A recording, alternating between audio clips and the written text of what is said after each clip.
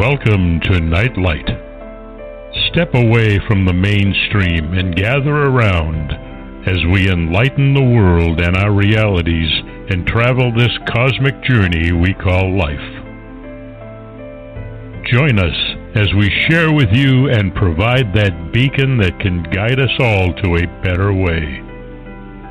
Explore with us as we examine a metaphysical montage of spiritual insights, covering everything from the mundane to the magical, UFOs to unicorns, and everything in between. This is a time of awakening, of sharing and evolving, of spreading our wings and soaring on the cosmic breath of creation.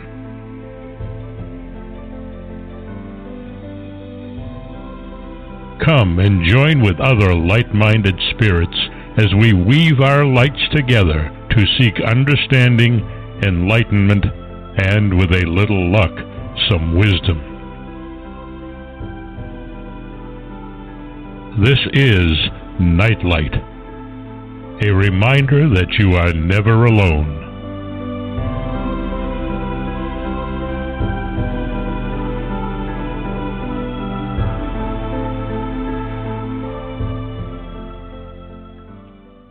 Hi everyone, welcome to Nightlight.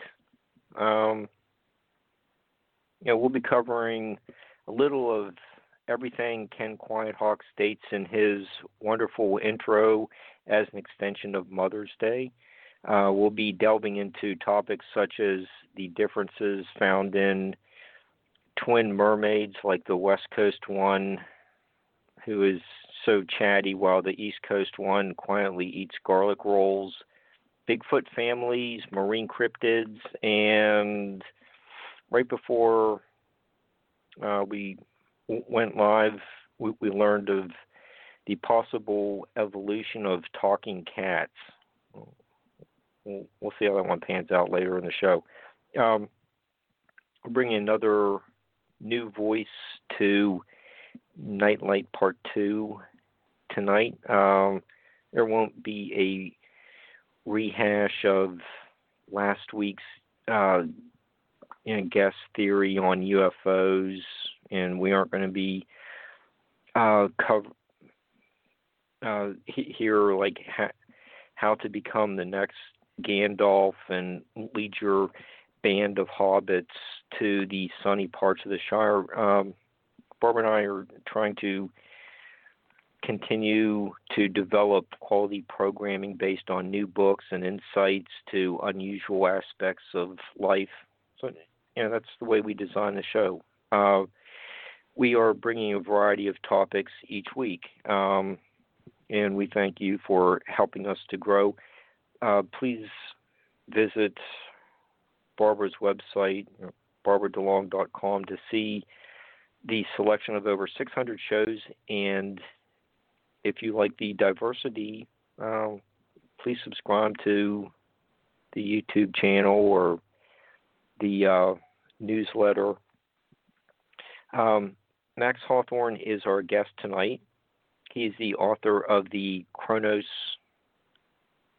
Rising novel series and Memoirs of a Gym Rat.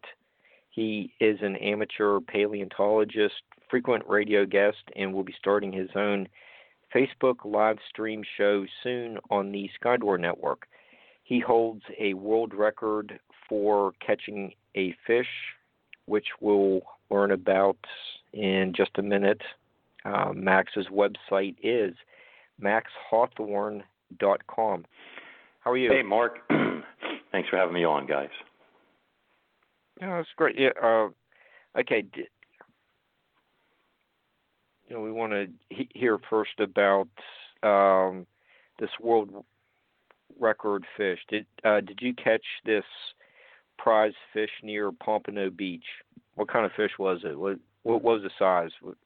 I actually don't get into details about the particulars of that species because the fish was kept, and it's something that I've since become opposed to, I guess you'd say. But I've caught several world record species of fish. Since that time, I've released them.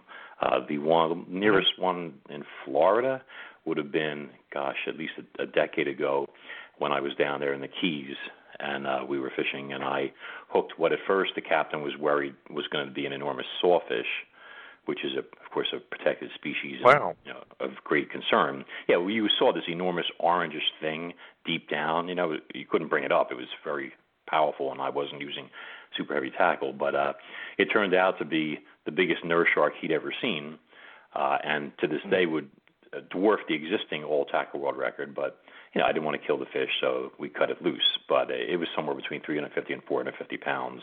I think the record right now is only 260 something or something. But and out of Montauk, New York, that's got to be 2 decades ago, I released a blue shark that was over 12 feet long that would also still be the world record, and that fish was calculated over 700 pounds. But there's a lot of great things out there. I like to have a lot of adventures on the water, et cetera. I'm just not, I'm very conservation-minded, I guess you'd say. I've even written articles to protect species like the Goliath grouper from being overexploited and killed. So. Okay. Well, sounds very exciting. Okay. And speaking of fishing trips, one of America's greatest novels, Moby Dick, is about the one that got away. Melville based it on actual, captain's logs and other reports from the very early 19th century. There really was an albino whale spotted in the Pacific, and there is an account of a whale sinking the Essex, which was incorporated into Moby Dick. These eyewitness accounts do make for captivating reading, but they do set a precedence. And you've seen these reports that there is an albino whale in the Atlantic. What is that? Pretty, Is that like a rarity, like the white buffalo, or? Well, there's several different species of whales that have white versions. I don't know that they're necessarily albinos, Mark. They may be. They look to me more like leucistic, meaning that they still have pigmentation, like their eyes will be blue instead of like pink or red. But they're just a white, snowy white color. There's a famous humpback whale. I don't remember his name, to be honest. That's quite the spokesperson, I guess you'd say, for that. Quite the photo hog. But the sperm whale was originally documented in the TV show Monster Quest about 11 years ago, off the Azores, and he was an infant at the time, I guess you'd say, almost a newborn, and they managed to get brief footage of him, but they had a very tough time because sperm whales live in large family units, females, adolescent males, and their offspring, not the large, dominant males typically, but and so they had this white baby that they get brief footage of, but the cows were so aggressive protecting the little one that they really couldn't get much or get near it. You get attacked by a 35 to 45 foot pissed off whale, you've got a problem on your hands. And the fact that the whale would live to maturity, I mean, it's easier, of course, when it lives in a family group where it's got protection, because being all white, it doesn't blend in with the rest of its surroundings. Sperm whales have few enemies when they're large, but a baby would be susceptible to attacks, let's say, by orcas, the kind of subspecies of orca that preys on marine mammals, other whales, etc., and who knows, maybe even some unsavory Homo sapien types. But it appears from the last photos I've seen that the whale is still alive, and I've seen some recent photos of him still in the Azores in that same area, and he's grown quite a bit in the last 11 years, and he's on his way to becoming a real-life Moby Dick, which is something to see. Yeah, I actually had like before I even knew about him, I had featured in my first novel as a part of one of the characters' backstories. She has an encounter where there's an adolescent bull, a white bull sperm whale, whose name was Avalanche, as in snowy avalanche. He was all white, and she and her team were trying to protect the whale from hunters who basically had hired like some professional people to go out there, kill this whale so they could, I guess, hang its head in their corporate office or something. And so that was part of the backstory. And then I had, of course, Avalanche made a reappearance in another novel, along with some other stuff. But anyway, not to digress. So, yeah, it's good stuff. Yeah, it's every once in a while. It seems like it's kind of a common occurrence that someone might get a photo of white or albino deer or squirrel. See it every once in a while. It's just really interesting. As we kind of get started on looking at a lot of these anomalous marine creatures, that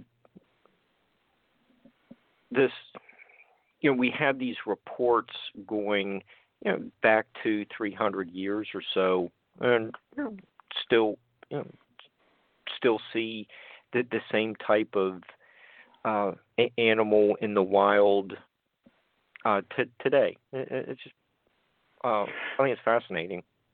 Yeah, there's not. I mean, you have, like, first off, the odds of one being born white when it's not its natural protective coloring is extremely rare to begin with. And then, of course, you have the pressure factor, whether it's going to live to adulthood. I mean, if you're a squirrel and you have to worry about a hawk swooping down and getting you, it's one thing if you're a gray squirrel that blends in with gray bark. If you're a white squirrel sitting on bark, you're standing out like it's an Eat It Joe sign. So you're really going to have to be on your toes in order to make it. There is one thing when you mentioned the Essex and its encounter, because that's a true story. That ship was struck and sunk with a loss of life by a very large bull sperm whale. And in fact, I believe, and it's been a while since I read this, ages, but I believe the whale actually rammed the ship head on, and it stunned itself, and because it hit the prow of a huge wooden ship that was even bigger than it, and then it drifted sideways, so it was actually alongside the ship at one point, and the people who were on board the ship had gotten a measure of it compared to the length of the ship, and they swore on a stack of Bibles that the whale was around 85 feet long, which is an enormous sperm whale. That would be like 150 tons or something like that, like blue whale mass or something. And then, of course, the whale regained consciousness, or whatever you want to call it. He was no longer punch drunk. He came back. He broadsided the ship, caved in its flank, and the ship sank. But so the interesting thing is, though, is there are documented occurrences of sperm whales that size and pushing that size, going back early, in the 1900s and stuff, from Russian whaling records, et cetera, even, the 1920s or 30s, where they were killing and butchering and, of course, measuring bull sperm whales that were 75, 80, even 84 feet in length. And now they don't get anywhere near that size. They pass 60 feet. It's something.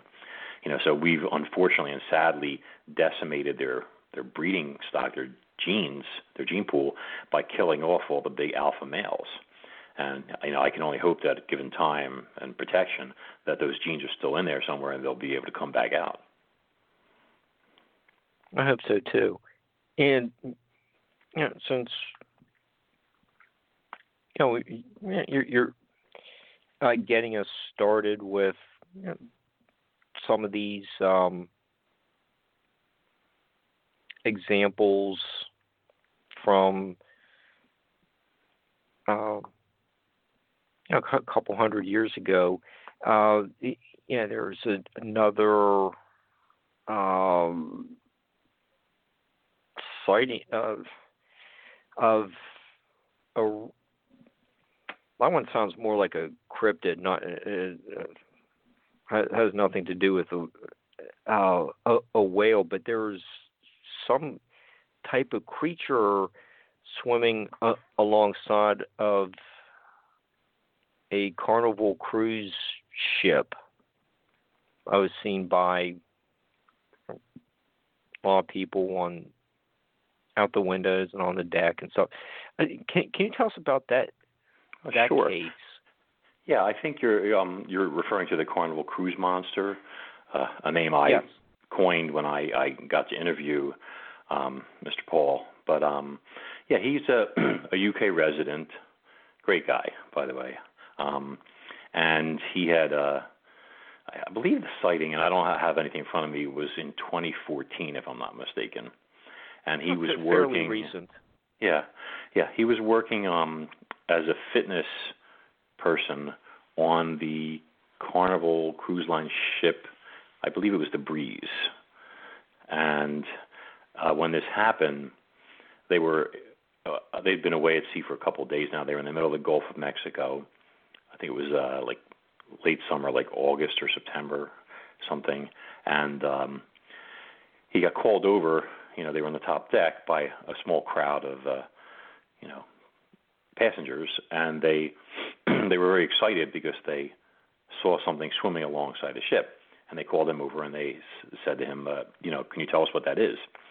And he looked down, and swimming a couple hundred feet away from the ship. Now, keep in mind, a cruise ship is enormous. I don't know if you've ever been on one. I mean, I've gone to Disney, cruises a lot, and these things are the size of a modern-day aircraft carrier. The Carnival. Yeah, they're big. Yeah. So, I mean, this thing posed no threat to the ship or anything. But, these things weigh over 100,000 tons or something. It's like a small city on the move.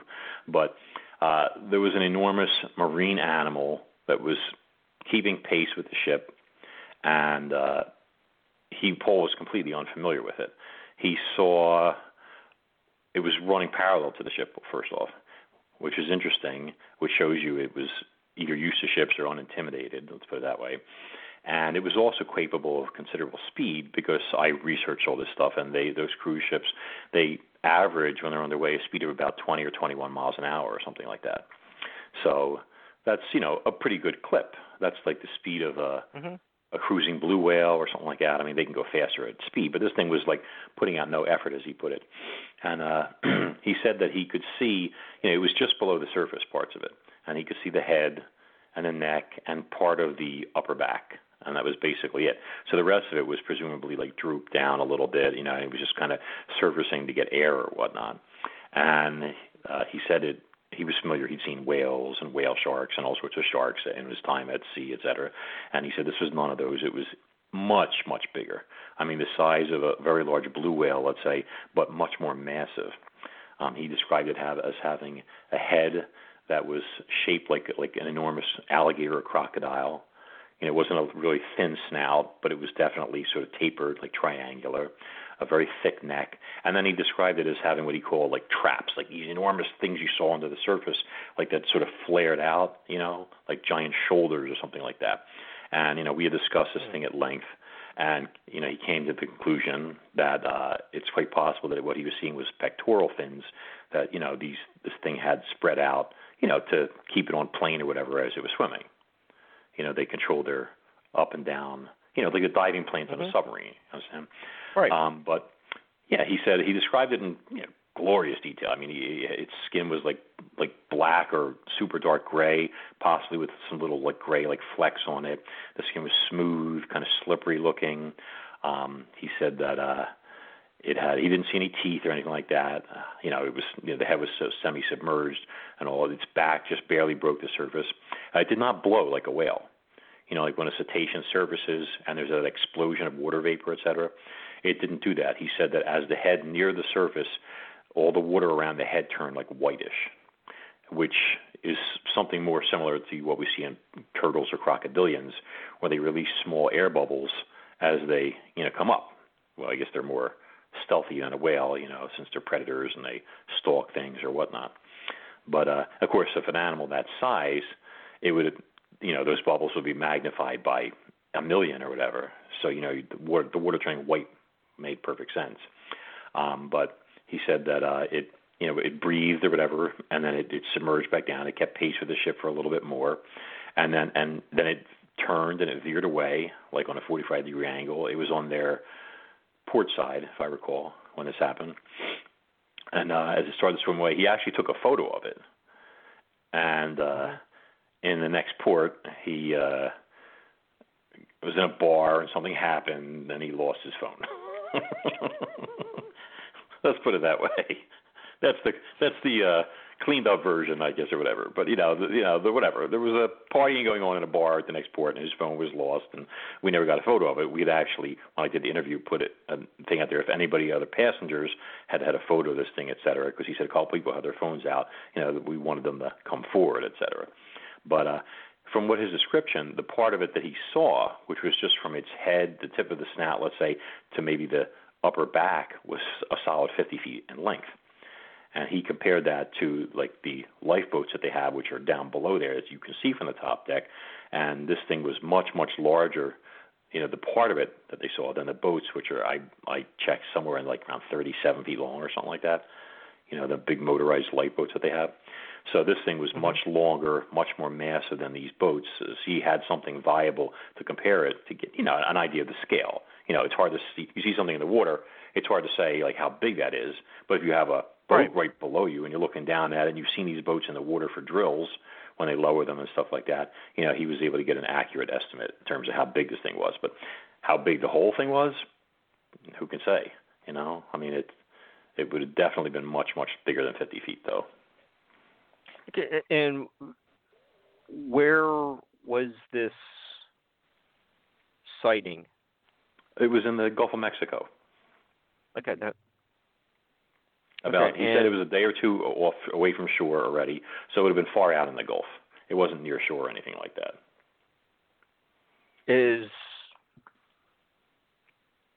Since 2014, is there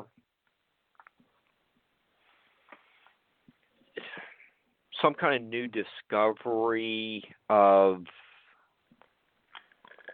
a deep sea type creature that has been found? Yes. Is there anything in the literature that can help to identify what the people on the cruise ship saw? Well, we went through everything and anything. I threw photos at him of, beaked whales and sperm whales and, things living and dead and everything I could possibly think of. Basking sharks. You name it, I was throwing it at him. And he's like laughing. He's like, dude, I know what that is. It wasn't a squid. A squid seemed like a viable possibility at one point, because there are anecdotal reports and even non-anecdotal reports of squid reaching gigantic sizes, So, it wouldn't have surprised me if he saw a squid that size that was, pacing along, et cetera, that type of thing. But he was absolutely adamant that it was not that. We couldn't find any extant species that came anywhere near it. And you got to keep in mind, the size of the thing is a real factor also. It had skin like a leatherback sea turtle. It was the best description, like dark and smooth, that type of stuff. It was definitely a marine animal. He said it looked reptilian to him, but we couldn't find anything. The closest we could come up with, and I drew like a profile of one being seen from the top, just like a shadowy thing in the water. And he said, "That's it." And what I drew was an interpretation of a Mosasaurus hoffmanni or something swimming in the water and just barely coming up for air and barely submerged. So, based on his description, and he and I seem to agree, he feels like it may well have been an enormous extant mosasaur that was cruising in the Gulf of Mexico. And keep in mind, there have been many, many sightings of this type of thing. His is like one of the biggest I've heard of in terms of mass and stuff. But around New Zealand, there's dozens of them. All that whole area. It seems like a hot spot for this type of thing. I could rattle off listings for your sightings and stuff, but that sounds like an adult, territorial male or whatever in its prime, like a species maximum. He said this thing had no fear of anything, and it was very laid back. It wasn't worried about anything. He said it looked like a submarine when it surfaced, the water streaming off its back. It was that big, et cetera. And he said nothing could stand up to this thing. Oh, there was one other interesting point that he touched on also, which was that at that same time period, out of Sanibel Island, there were two sightings, one of which there's a video of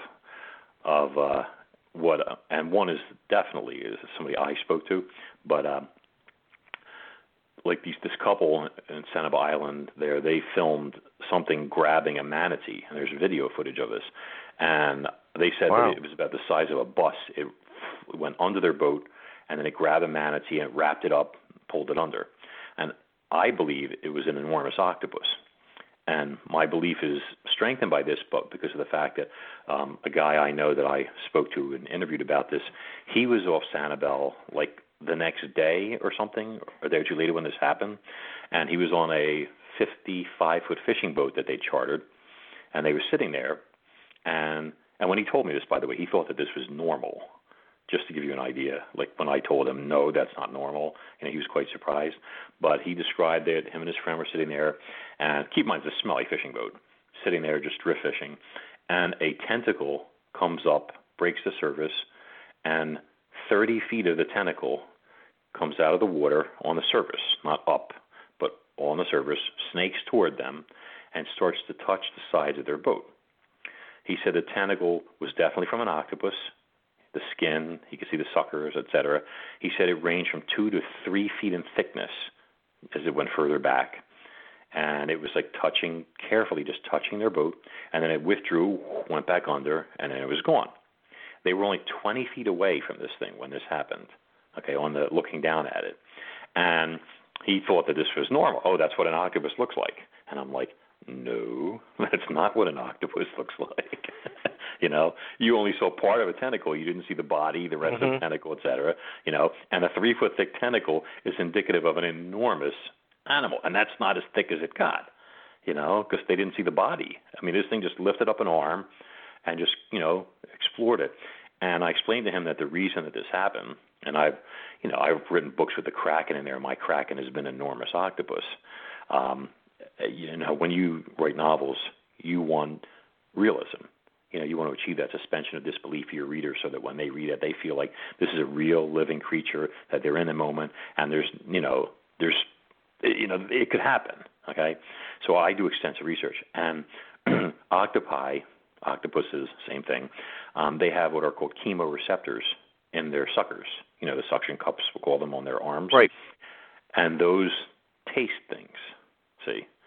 So this creature was tasting the boat when it came out there, when it touched it, et cetera. Okay. And it must have smelled, that maybe they're putting chum in the water, they're fishing, there's fish blood, et cetera, is looking for a meal. And a cephalopod that size would undoubtedly be able to prey on a whale. So I think it looked at this boat, the shape sitting there, and it's like, oh, is this a sleep whale, a drifting whale, or better yet, a whale carcass, in which case it would have wrapped it up and started trying to feed.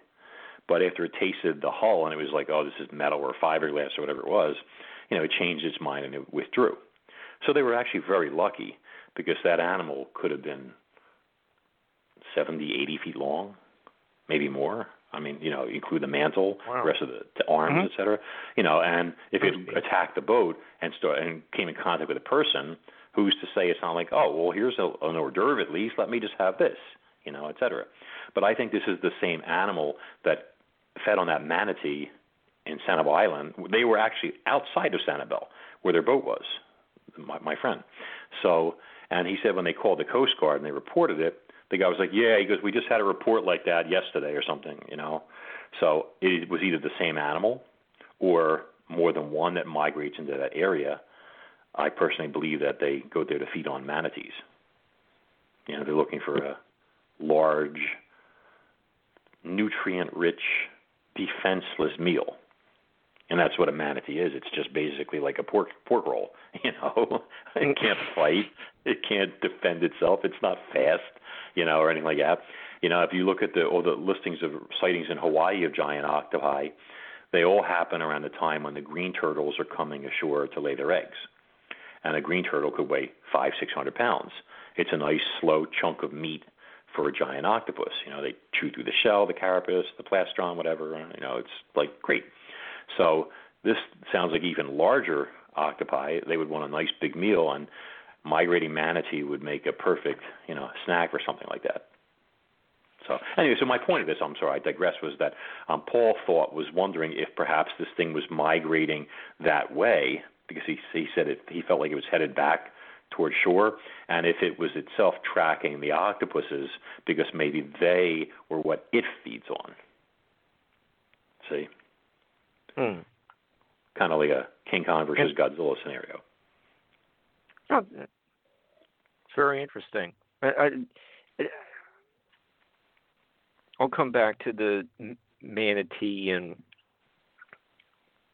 a little bit. I do have a question about them, but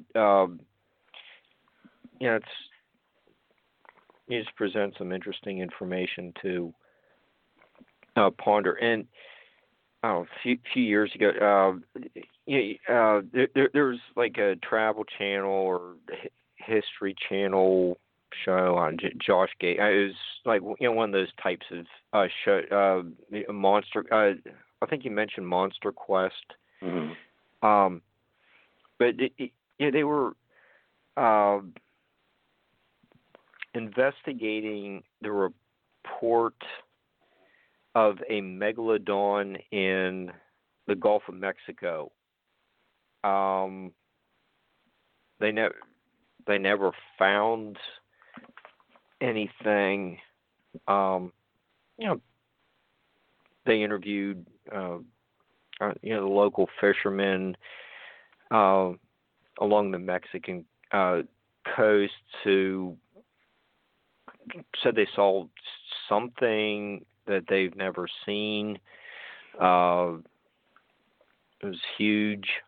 I don't know if you've seen the episode I'm talking about. I do forget the exact show title. I'm sorry about that. But okay. but is there the possibility of a few surviving megalodons to go along with the example you just gave? It something really big that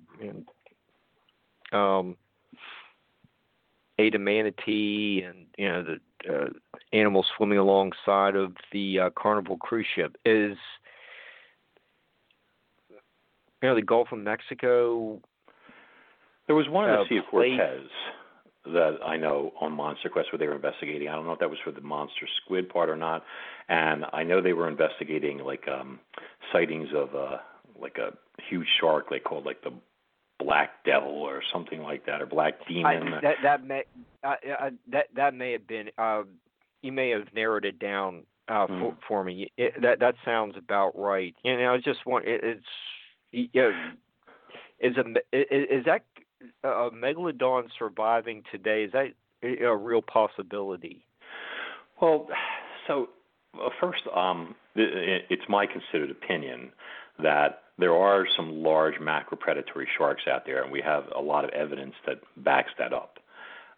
When I say evidence, we don't have like skeletal remains, a carcass, or teeth yet, but we have, and I'm not talking anecdotal reports, but we have bite marks which are extremely compelling.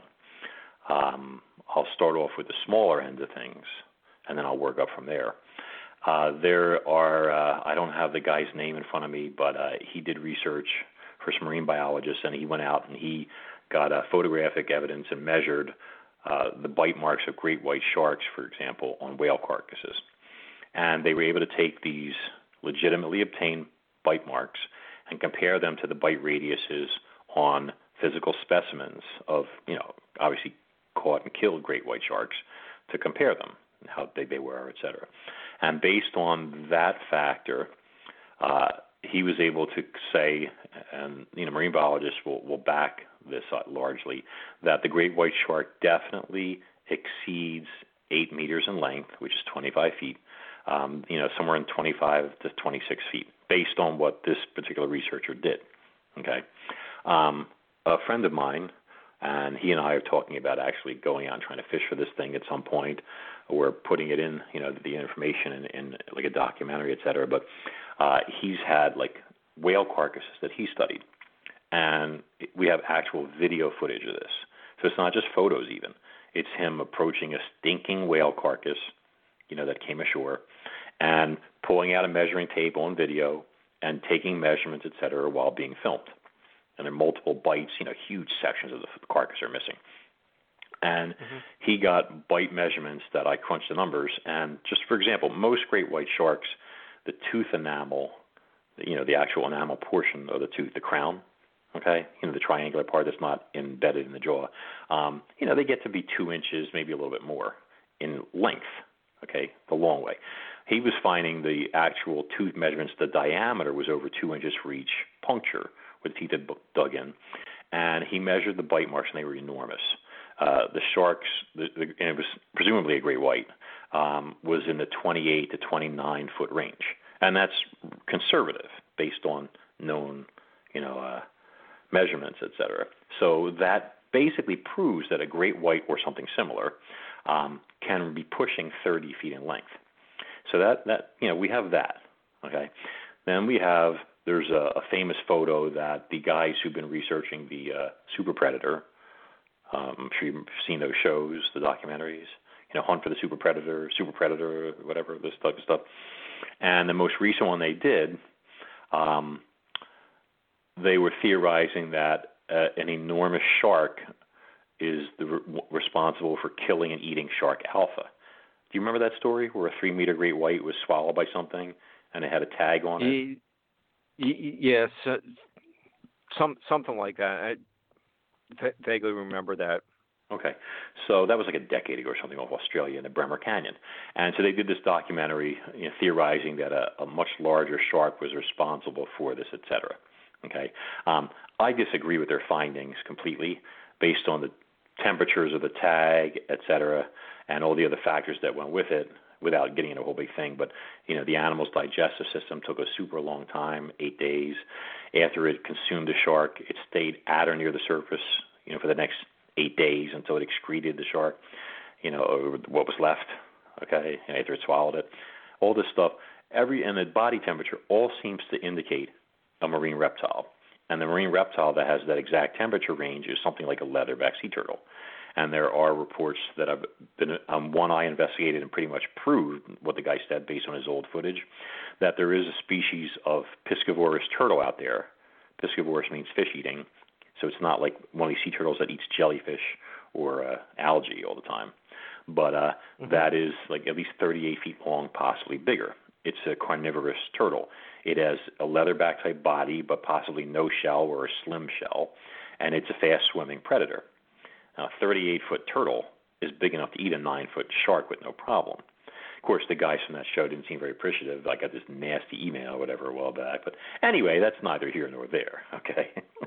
Maybe it was a fan of theirs, But so my point is that on the show, they had photos of a pygmy blue whale that had been attacked somewhere. I don't remember where. It wasn't near the Bremer Canyon. But it has on its peduncle, the area near the tail, it has a bite scar there that's a good 4 feet across on the top of it there, where a shark, and if you see the detailed photo, you could see scarred individual teeth even. So a shark with a bite radius of at least 4 feet across had attacked this near 70-foot whale and tried to cripple it by destroying its means of propulsion. Tried to bite through its tail region, crush the spine. The whale would have been unable to swim and either bled out or been so crippled it couldn't swim and defend itself, and it would have been easy to kill. So but the bite didn't do enough damage. The whale survived, et cetera. It's interesting because people said, oh, well, the bite, stretches over time and all this other stuff like that. And we're not talking scars on the skin. We're talking a hunk of flesh that's been excised that still has tooth grooves. I don't believe that bite, that bite mark enlarged on the whale's body. If anything, it would fill in, not stretch, if you know what I'm saying. But we have more proof because a marine biologist I know in 2017, which is much more recently, was swimming with a 40-foot whale shark, and he has photos of it, which I have also. And the whale shark was sporting a bite mark, a similar bite on its left caudal keel toward the back. The caudal keel is like this elongated ridge that runs along the sides of the tail. And there's a 4-foot chunk of it that's been bitten through. Now, whale sharks are very slow animals. They don't, it's a sad thing, but their sheer size and having a skeleton made of cartilage makes them slow. They can't swim faster because their muscles, their body just can't move that much mass back and forth. The cartilage will not hold up under that much pressure. Does that make sense? Like it's rubber. Yeah. Like a bones made of tire rubber are not as strong as bones made of bone. Okay. You could take a whale shark vertebrae, and you could slice it with a knife with no problem. If you had a whale vertebrae, you'd be like, you need like a saw. You understand? So the whale shark only gets to swim at like 3, 4, maybe 5 miles an hour at most, even when attacked by orcas or anything else. But it has this thickened caudal keel, like rigid, like fibrous tissue that runs out. And in my opinion, I pushed out a theory there that I believe this is like a crumple zone in a car for the whale. When a big shark tries to kill one of these things, he tries the same thing he did with that pygmy blue whale. They want to destroy its means of propulsion and stop it from being able to swim. So he took a shot at the whale shark and took a big crunch out of there, but he didn't get to the muscle tissue. All that stuff is just fibrous, like almost like scar tissue, that caudal keel. So the whale shark swam away. Its attacker got a mouthful of what tasted like yuck, whatever, and so forth. I personally don't think a 40-foot shark, even a predatory one, is going to be able to swim much faster than that for the same reason. So anyway, the point is though, this shark has a 4-foot bite taken out of it. Now, once again, detractors say, the bite stretches over time. But that's not true. I researched it. And I've got photos of whale sharks that have been smaller ones, like 16-footers and stuff, that were attacked by like a great white or tiger shark. And you see the bite. You can see it's very distinctive. And then you see the bite like a month or two later, 3 months later, and it's almost completely gone. It's all filled in. You can barely tell the shape anymore. These animals are hyper-regenerative when it comes to these type of attacks. But this bite on the 40-foot female, when I get the close-up shot of it, you can see individual tooth marks of the bite, triangles, sharp. They gouge right in there. 1, 2, 3. You can draw them. Okay, this bite is not months old. It's like a week old, 2 weeks old at most. This is not something that happened years ago, and it didn't grow with the whale shark, etc. So this is compelling evidence that there's a shark out there with a bite radius of at least 4 feet, and that puts us into an animal about the size of the whale shark, about 40 feet long. So when you ask me if it's a megalodon or not, the teeth marks are very pointy. And a megalodon's maxillary teeth, the teeth in the upper jaw, the center ones, etc., they're more rounded. They're designed to kind of fit between bones like whale ribs and like sort of crack them apart to get at the juicy stuff inside. And this thing has teeth more like a great white shark. They stay triangular, bam, like daggers. Okay, so it's either what the guys from the Super Predator series theorized, like a mutant great white, some abnormally large one, or another contender would be a relative of the megalodon shark, which is Cercaricles chubutensis. And that animal existed at the same time as megalodon. They sort of like split off, etc., and it became extinct. I don't know. I'd have to look it up. Probably theoretically a few million years ago or something. But and it wasn't as big. It got to be around 40 feet in length, but its upper central maxillary teeth are more triangular. They stay sort of pointy. I know I have one, a huge one, almost 5 inches in my collection.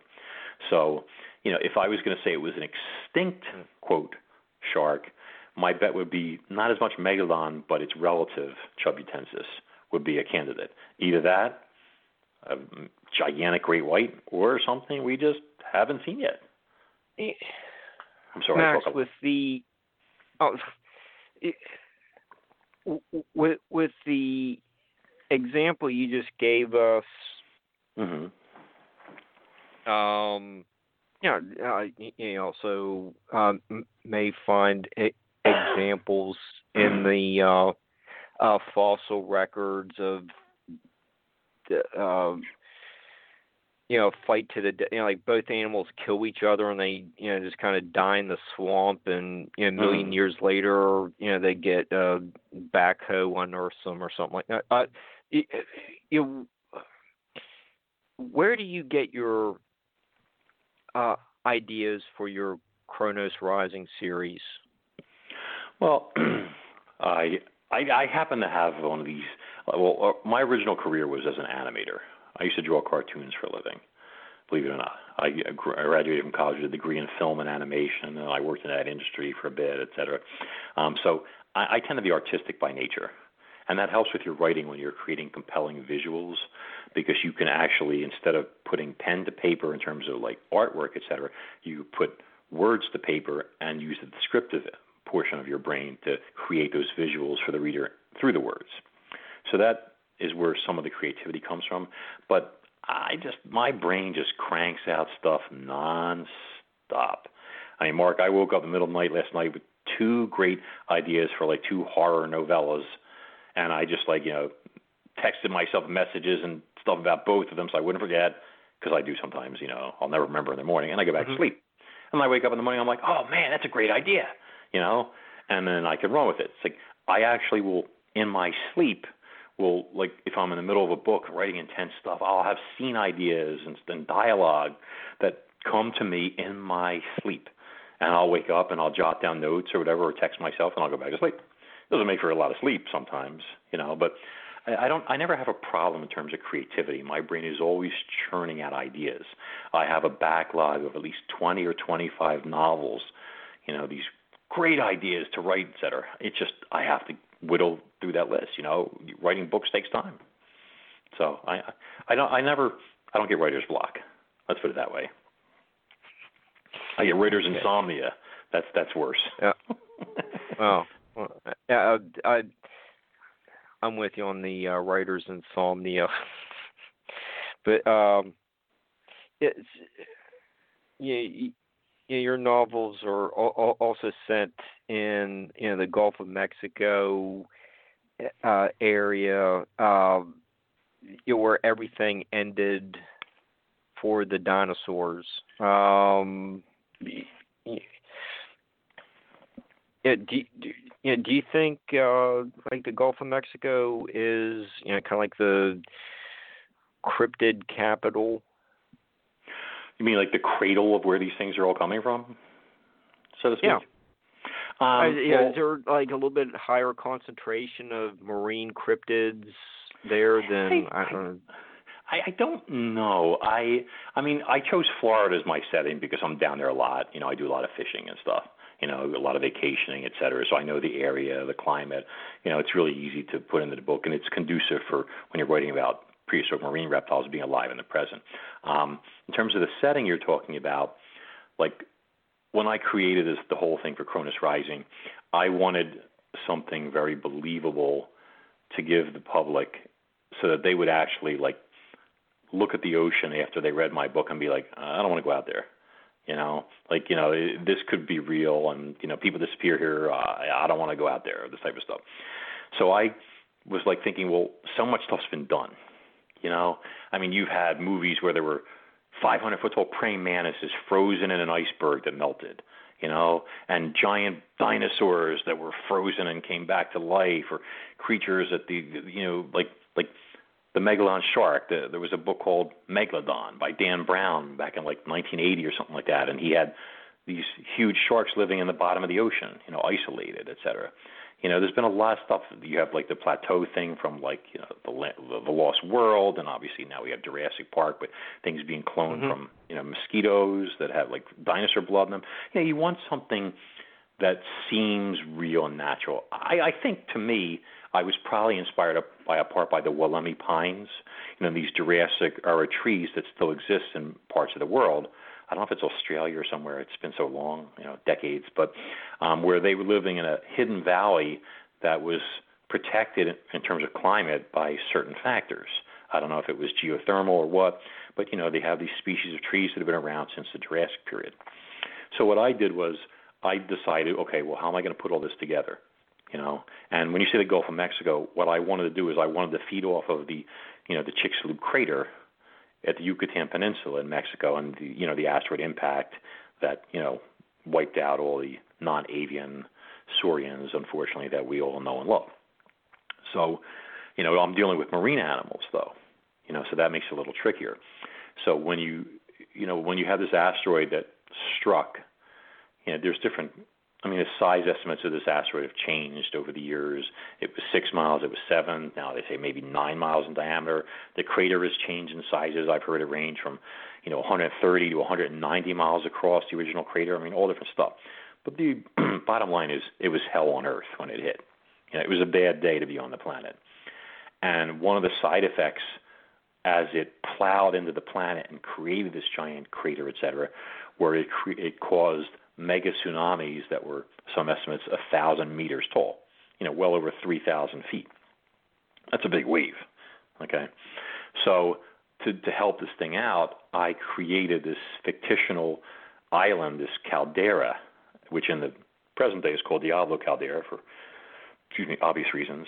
And I had where these pliosaurs, these giant marine reptiles, are in my book. They were in the middle of a mating chase, to make it more realistic, where this female that was in estrus was being courted by a bunch of males that had to prove themselves worthy to mate, and they would be chasing her around and stuff until there was only one left. And I had, when the asteroid struck, which interrupted obviously this, it was whatever, many, many miles away, 1,000 miles away or whatever it was, these animals eventually get swept up in this enormous tsunami, which swamps this caldera. A caldera is for those who aren't familiar with it, is like a volcano that many eons earlier has blown up and the entire top 3/4 of it is gone. So instead of like a cone like that, it's just like a bowl-shaped depression, see? So when I had this tsunami, this mega tsunami swamp the caldera, keep going, it basically filled it with salt water and turned it into a giant saltwater aquarium. And the death toll would have been substantial, but there were surviving animals inside the caldera. Some of my pliosaurs, other marine reptiles, prehistoric fish, prehistoric squid, an entire ecosystem. You got to give these things something to eat, right? So, that's how I basically set it up. And of course, you have geothermal heating from a dormant volcano, so ice ages, et cetera, were workable.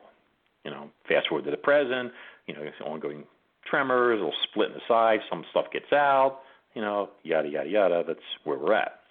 I know I digress quite a bit there, but when you asked about the whole cradle thing and, the Gulf of Mexico, so I don't know that I feel that the Gulf of Mexico is necessarily a hot spot.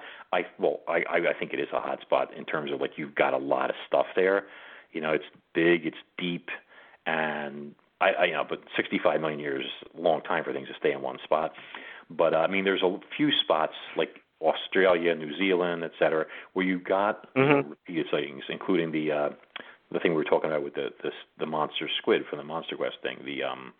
Oh my God, I mentioned it before. Now I can't think of it. My poor brain.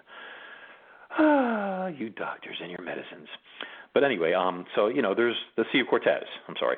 So I would say it's a hot spot, but there's many throughout the planet. When it comes to this type of thing. So. Okay.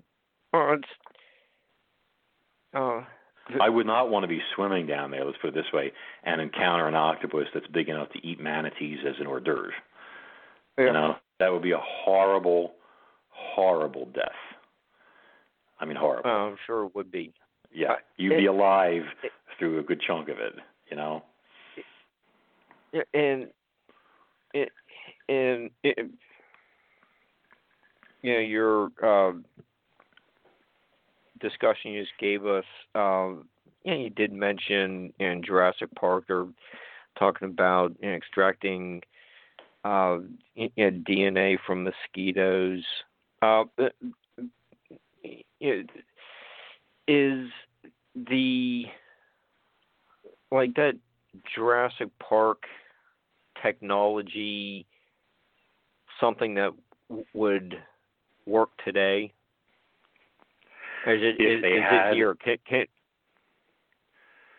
Well, if you had blood from a mosquito, dinosaur blood, okay, and it wasn't, dried out and deteriorated. I mean, I think they say DNA can only last so long, and I think 65, 66 million years is quite a stretch.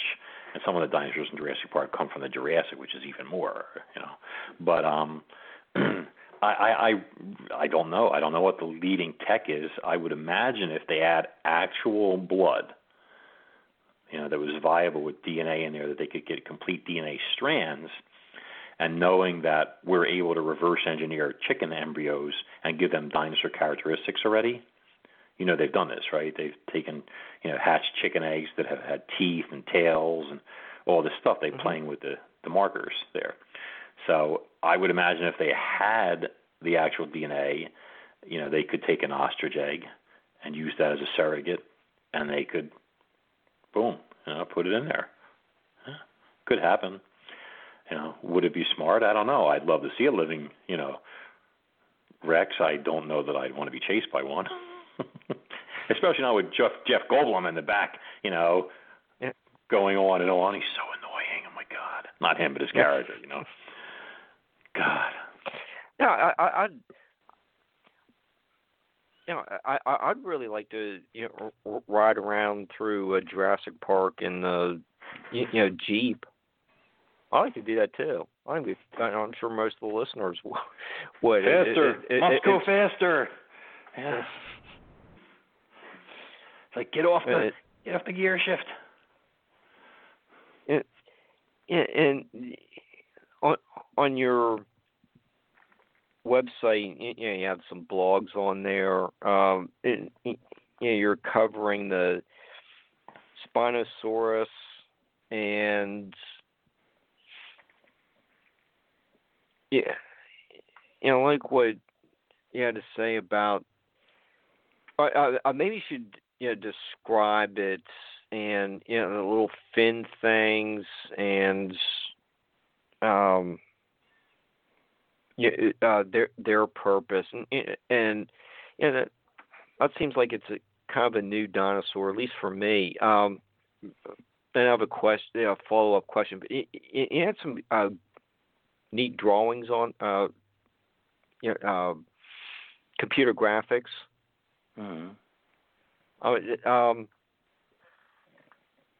Just if you want to talk about it, go ahead. Are you asking me? You want me to expound upon it? Is that what you mean? Yeah, I wasn't just sure. A little description of it, and then I've question afterwards. Okay. Well, Spinosaurus has been around for a long time. I mean, the original fossils, if I'm not mistaken, were Stromer found them, were destroyed during World War II during bombings, if I'm not mistaken, which is a crying shame. A lot of fossils were lost that way. War is a terrible thing. But so Spinosaurus has gone through numerous metamorphoses over the decades. It was a quadruped. It was bipedal. It was this. It was that. You saw it in Jurassic Park 3, where it was this. They wanted to upscale the T-Rex with something bigger and badder, et cetera. But we know now and found that after that the animal was not bipedal per se. It had actually its hind legs were short. It was more like a quadruped, almost like a crocodile with this fin on its back, and we found out recently things like, well, for example, its snout was very long and narrow. It was a piscivore. It fed on fish predominantly. And most recently, which put to rest a lot of theories that people put out, thinking, it couldn't swim, it would have flip-flopped on the surface and stuff like that. Sometimes I hear these things and I'm like, and you know this because what? Oh, because your computer program said that? Yeah, computer programs, they're not dinosaurs. But most recently they got a complete tail, or relatively complete tail, and they know now that the animal had this long, elongated tail that was tall and narrow like a crocodile's tail or a newt's. It was designed with this sort of almost like a membrane, and it was designed to whip back and forth, in an S pattern through the water and propel it. So the animal was predominantly aquatic. Sort of like a crocodile or a gharial, but with the fin, and except its legs were a bit longer, and it could probably travel better on dry land and could possibly, I believe it could rear up, stand up on its hind legs a bit also. So, but Ibrahim and the rest of his team who put out the paper and the previous papers that have solved all these mysteries are gods, in my opinion. I mean, they really, the work, the details, it's just incredible what they've done. They've breathed life, new life back into this thing. And even though people that are the fans of the mythical, Spino from JP3, were up in arms, et cetera, it's a beautiful animal. It is streamlined and sleek, and it is just the greatest fisherman in the history of the world. Certainly the biggest. 50 feet long. But I been followed all this stuff and whatnot, and in fact, somebody just had me on a show 2 days ago for an hour talking about Spinosaurus and all this, and he didn't know that I had all this stuff up my sleeve about my own research I'd done, so I snuck it in there, and everything. Kind of like, I don't think I hogged the show, but it was nice to have new material to talk about that wasn't out there yet, And one of the things that, for me about Spinosaurus was I'm like, well, this animal was around for a long time, and it, presumably died off when its environments changed and the seas came in and it lost all its riverine environments, et cetera. But how was it surviving when you consider the fact that it had other animals that it had to contend with? First off, it shared the same bodies of water with the supercroc, Sarcosuchus imperator, which has changed in size over the years, but current estimates put the animal I think around 33 feet or something like that, 4 or 5 tons, I forget. But it was a big croc, okay, and they would have possibly competed for the same food sources. And then you had on dry land, you had Carcharodontosaurus, Saharicus, and possibly another species, and this is what they call the African T-Rex. And this was an enormous bipedal carnivore, a terrestrial killer, the size of the biggest T-Rexes known. It had a skull that was 5.2 feet long, serrated teeth, massive jaws, tremendously muscular. 8-9 tons, whatever it was. It was a killing machine. And this thing is designed to drag down ceratopsians and sauropods. Ceratopsians are horned dinosaurs, and sauropods are the big ones with the long necks and all that, in case anybody doesn't know. So the point is Spinosaurus, with that long, comparatively slender snout, is not designed to slug it out with this thing, Carcharodontosaurus. That's like a gharial. Do you know what a gharial is? The crocodile, crocodilians. They have that real long, slender nose. Alligator with the really long, skinny nose. Right, with all the teeth designed to catch fish. So a gharial does not fight with a Nile crocodile or a saltwater crocodile or an alligator. It's going to get killed. It's like somebody with a fencing foil fencing with somebody with a broadsword. You're not going to do very well. You might stick them once or twice, but you're not going to boom and it's over. So. I'm like, well, this, Spino cannot stay in the water all the time. It's presumably warm-blooded like most dinosaurs were, et cetera. It's got to come out. It's got to lay its eggs. It might nest, whatever it is. What happens when one of these Carcharodontosauruses comes down to the lake, to the river? And it's going to happen.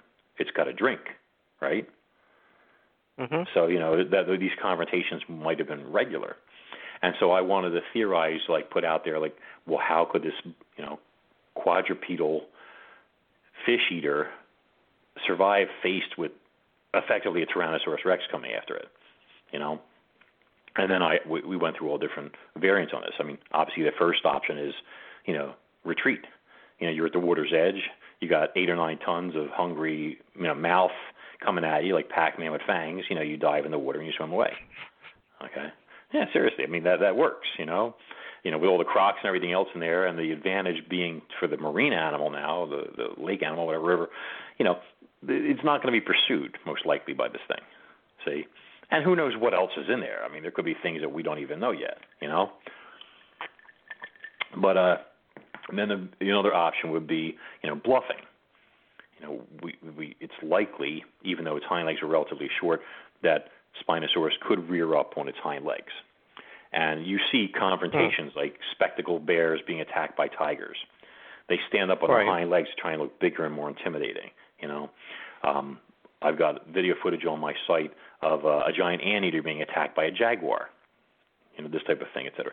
So they stand up like that. And Spino could certainly, in my opinion, have done that. It would have used that big, powerful, flexible tail for a tripod to help balance it, et cetera. And it would have been big, standing up as 2 stories high, hissing, whatever, puffing out the big sail, maybe turned sideways, et cetera.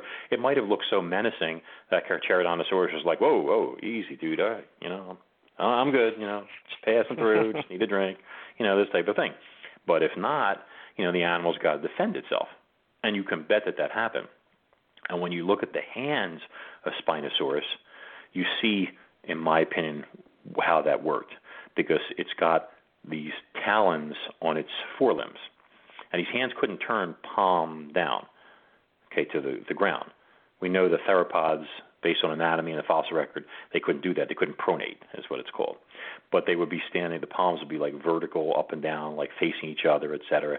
So there are these large talons on these hands, and the top one, the first digit, thumb, whatever you want to call it, is extremely large. It's twice the size of the others, long, curved, and sharp. Now, you see in the fossil record a lot of dinosaurs that have these adaptations. You've got Iguanodon, which is an herbivore that had these thumb spikes. You got Therizinosaurus that had like the long Freddy Krueger claws on its fingers and stuff. Different ones. Okay, so Spinosaurus and its relative Suchomimus, which is a spinosaurid relative, but with longer hind legs and a shorter sail, but also a piscivore with that long thin face. They both have these matching claws and this enlarged first talon. Okay, so in my opinion, I think that this was used for self-defense. And where Spinosaurus would be in a position where it's being attacked, it would be rearing back and obviously trying to protect its vulnerable head and neck, et cetera, and it would slash with these talons, and it's got two of them. Okay, so Carcharodontosaurus is coming in, and he wants to kill this thing right away. He wants to get it by the nape of the neck, crush that spinal column, get it by the head, kill the brain cavity, whatever it's going to be. That's what he wants to do, because he knows this thing can bite back, and getting bitten is never a good thing. Like if every time you make a kill, somebody tears open your face, it's just a matter of time before you're blind, among other things. Are you with me? Right. So yeah. So now your Carcharodontosaurus, when you're going for that bite, you're using your face. See, and the Spinosaurus's arms, even though they're not gigantic, they're out there, and they're going to impact on that face before it gets to the body of the Spinosaurus. So it's slashing, wham, wham, like a giant anteater defending itself against a jaguar. Slash, slash. And a couple of hits like that is enough to tell somebody, okay, you know what? I'm good. I thought you were somebody else. I really apologize. My brother's cousin sister said you said something about my cat, and but that's actually somebody else. All right, maybe that's a little digressing. But anyway, so the point is, though, I think that's how the dinosaur protected itself. It would slash away at the faces, the heads of whatever was attacking it, et cetera, and, until it could escape or until it drove off its attacker. Hello? No, I'm just listening to your spiel. Captivating information. One of the things I learned by reading the blog on the Spinosaurus is you're talking about like the little sail thing on its back. May have been like some kind of nutrient storage area. Holds a little water when he's kind of making his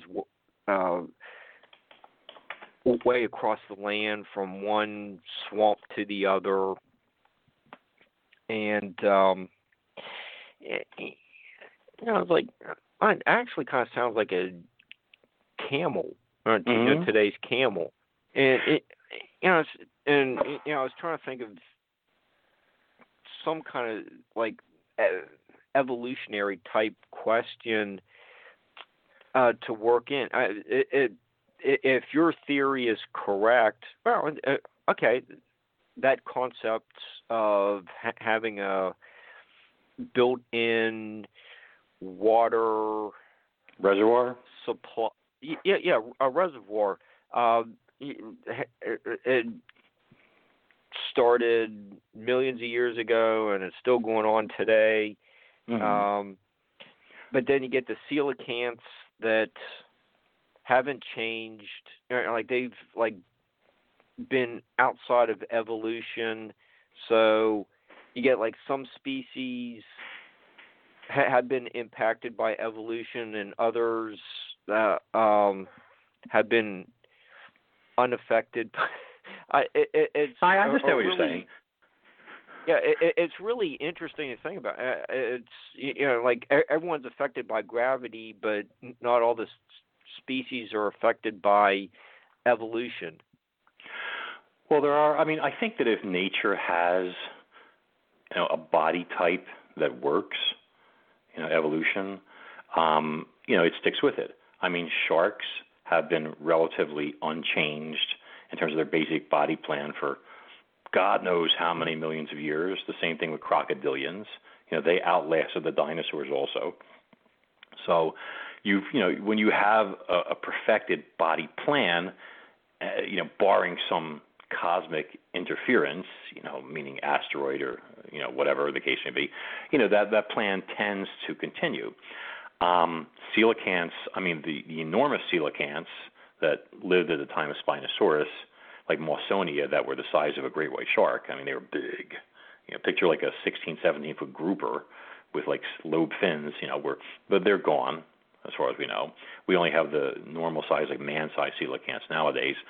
But in terms of the sail, I had an illustration of a camel on there for a reason, because you do start to see those extended neural spines that, in my opinion, form the sail, which is more like a hump, in my opinion. But I'm not the one who came up with that. There are paleontologists who are credited in the blog post for putting out these theories in terms of assorted aspects of it. But I believe that the spines are the actual neural spines they're thick, these bones, they're very sturdy, like a camel's but bigger. And Suchomimus, the Spinosaurus' relative, has them, but they're about half the size.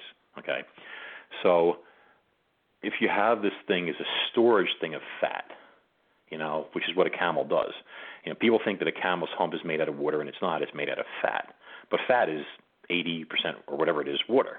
See, so in times of feast or famine, in times of famine or drought, the camel is able to dissolve its own hump.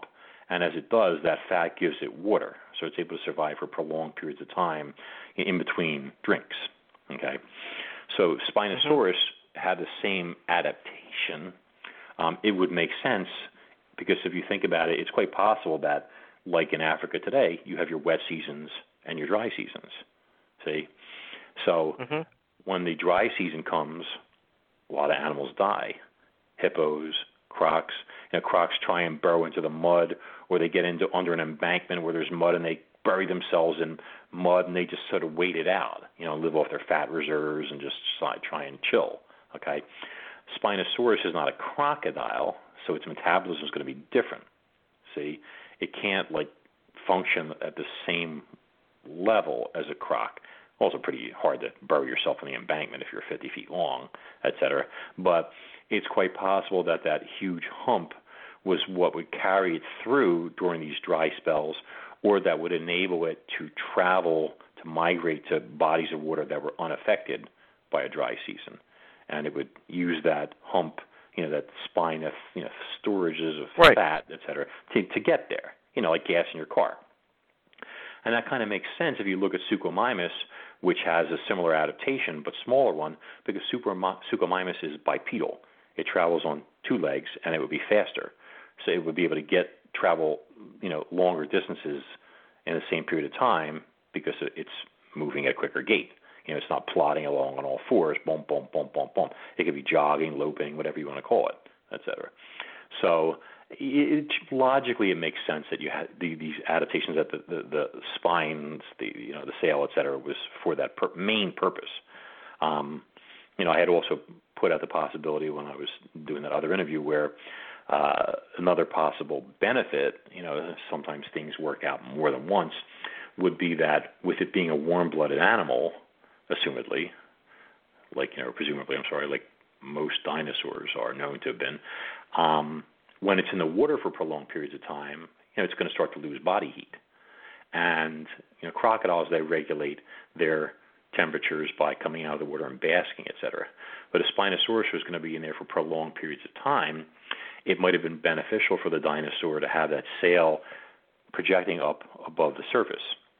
And if that sail was dark in color, the pigmentation, or was able to change fuse as need be, which would be logical, like chameleons, etc.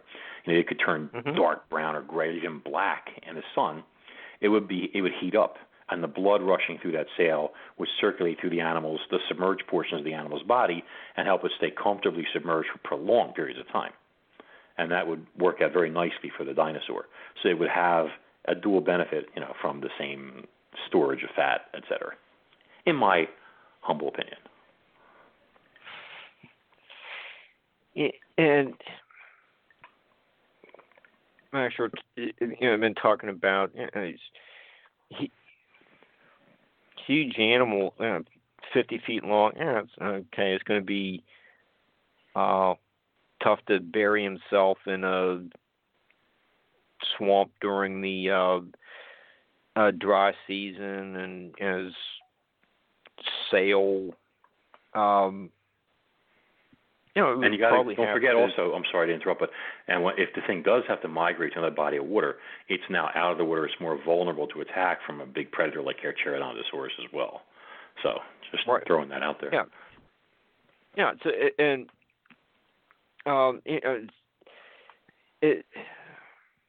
it gave us a lot of things to think about, and if the swamp dries up too much, he's going to have to get out and get out of the mud and actually find the ocean or next closest body of water. But you also cover. There's the inland sea in Russia that you mentioned, and in Adrienne Mayor's Fossil Legends of the First Americans. She talks about these mosasaurs being found in like Nebraska, Oklahoma, and kind of like that heartland plains region of the states. Have you been to some of these areas that were once the inland oceans? What are some of the other information about these dinosaurs that we've learned just recently? It's a lot of questions, so I'm not sure which one to address first, but the piece you're talking about with Russia, etc., is not a mosasaur per se. They're both marine reptiles, but it's a species, a genus of pliosaur, which is they came before the mosasaurs. The mosasaurs sort of emerged to fill the ecological niche as they were on their way out. So mosasaurs are basically like marine monitor lizards. They got gigantic, obviously we know. I mean, if the Carnival Cruise Monster is wanted, they're pretty big now. But so pliosaurs were like a type of plesiosaur that had a large crocodile-like head, a short neck, a muscular body, 4 large paddles or flippers to propel them through the water, and a short tail. So sort of like a sea turtle with 4 big flippers without the shell and a crocodile head on the end, something like that. Okay, or a short-tailed crocodile with 4 flippers, propelling it. Mosasaurs used their tail, their caudal flukes. They had like a shark tail on the end of their long tail that propelled them through the water. So it was their mode of locomotion was different too. But so the pliosaurs were different. The fossil I had in my collection, which was an intriguing, story behind it.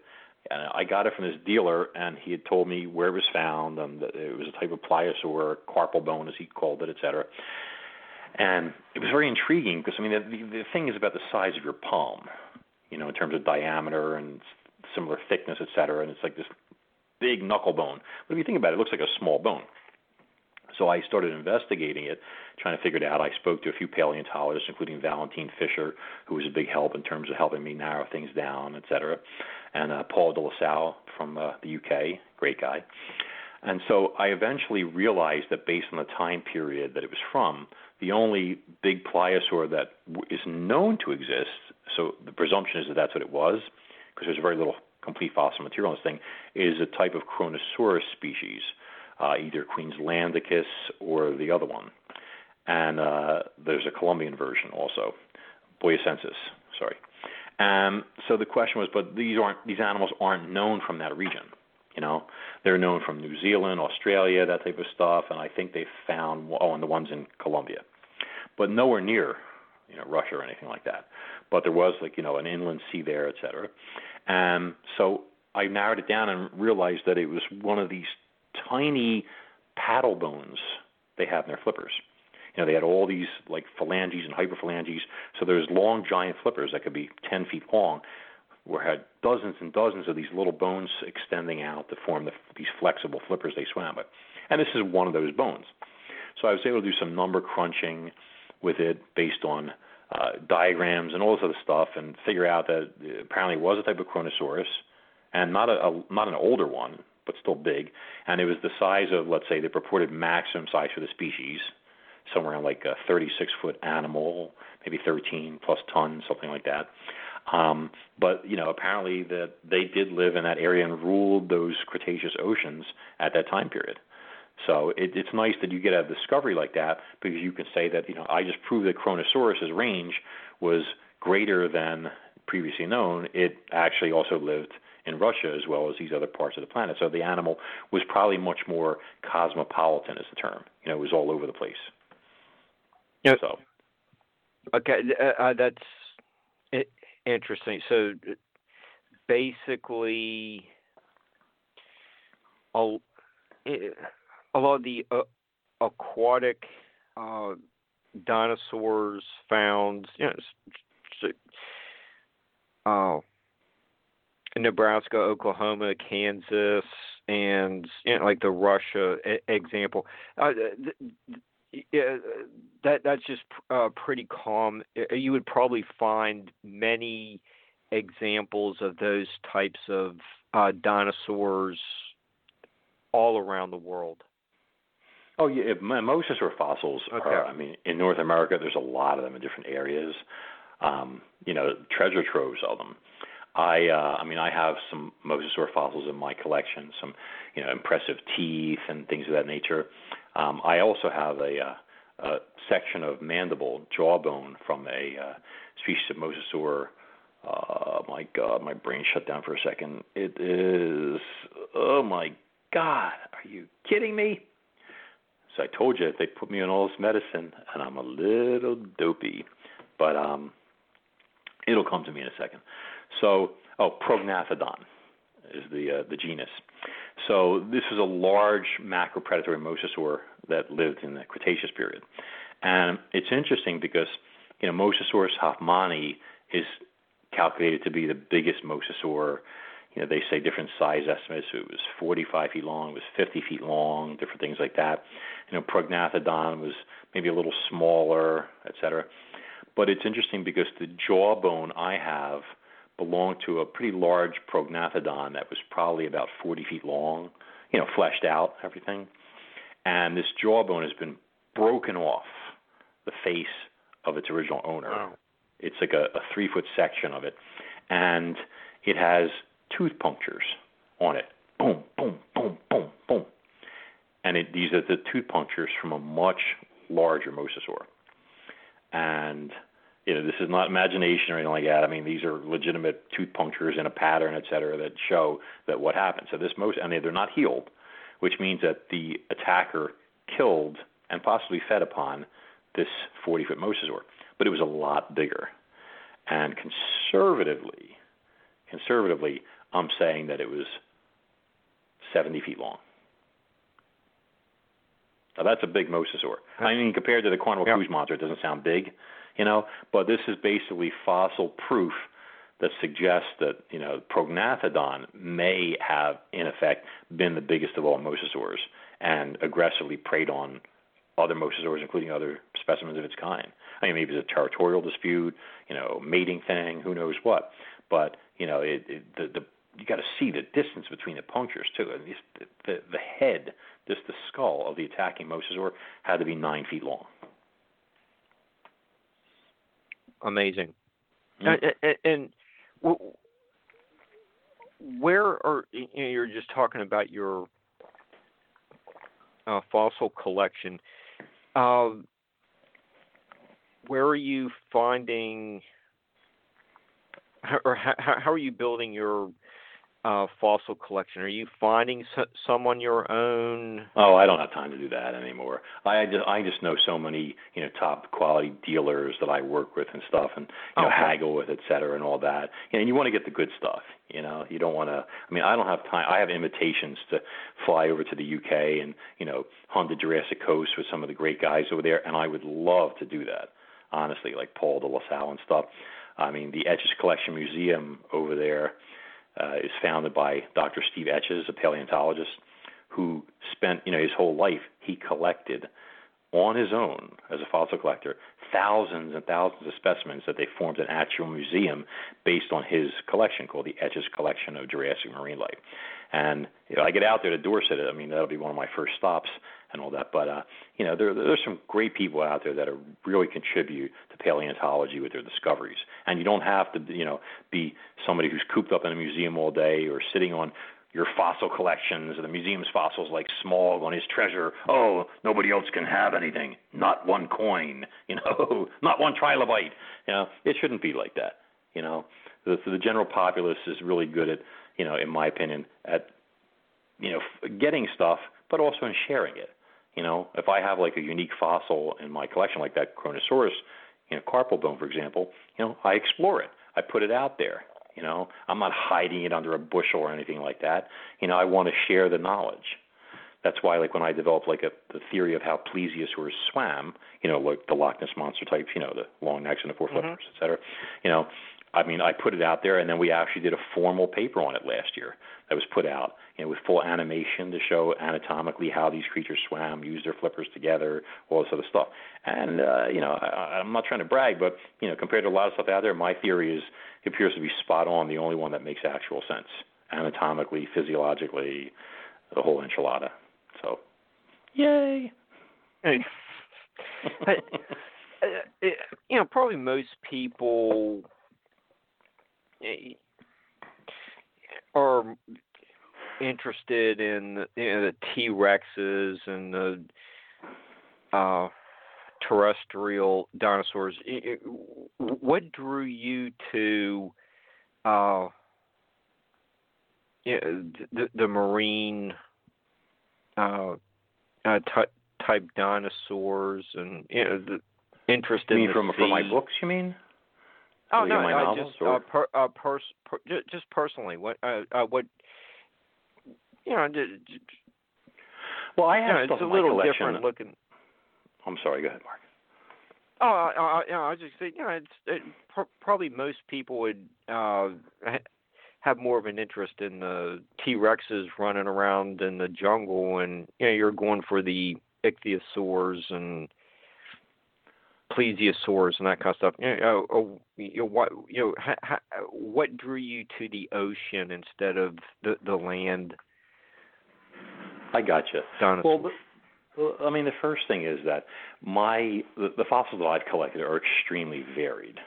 I have everything from, a cave bear skull to a 500-million-year-old trilobite to, a collection of shark teeth spanning the evolution that led up to, Cercaricles megalodon.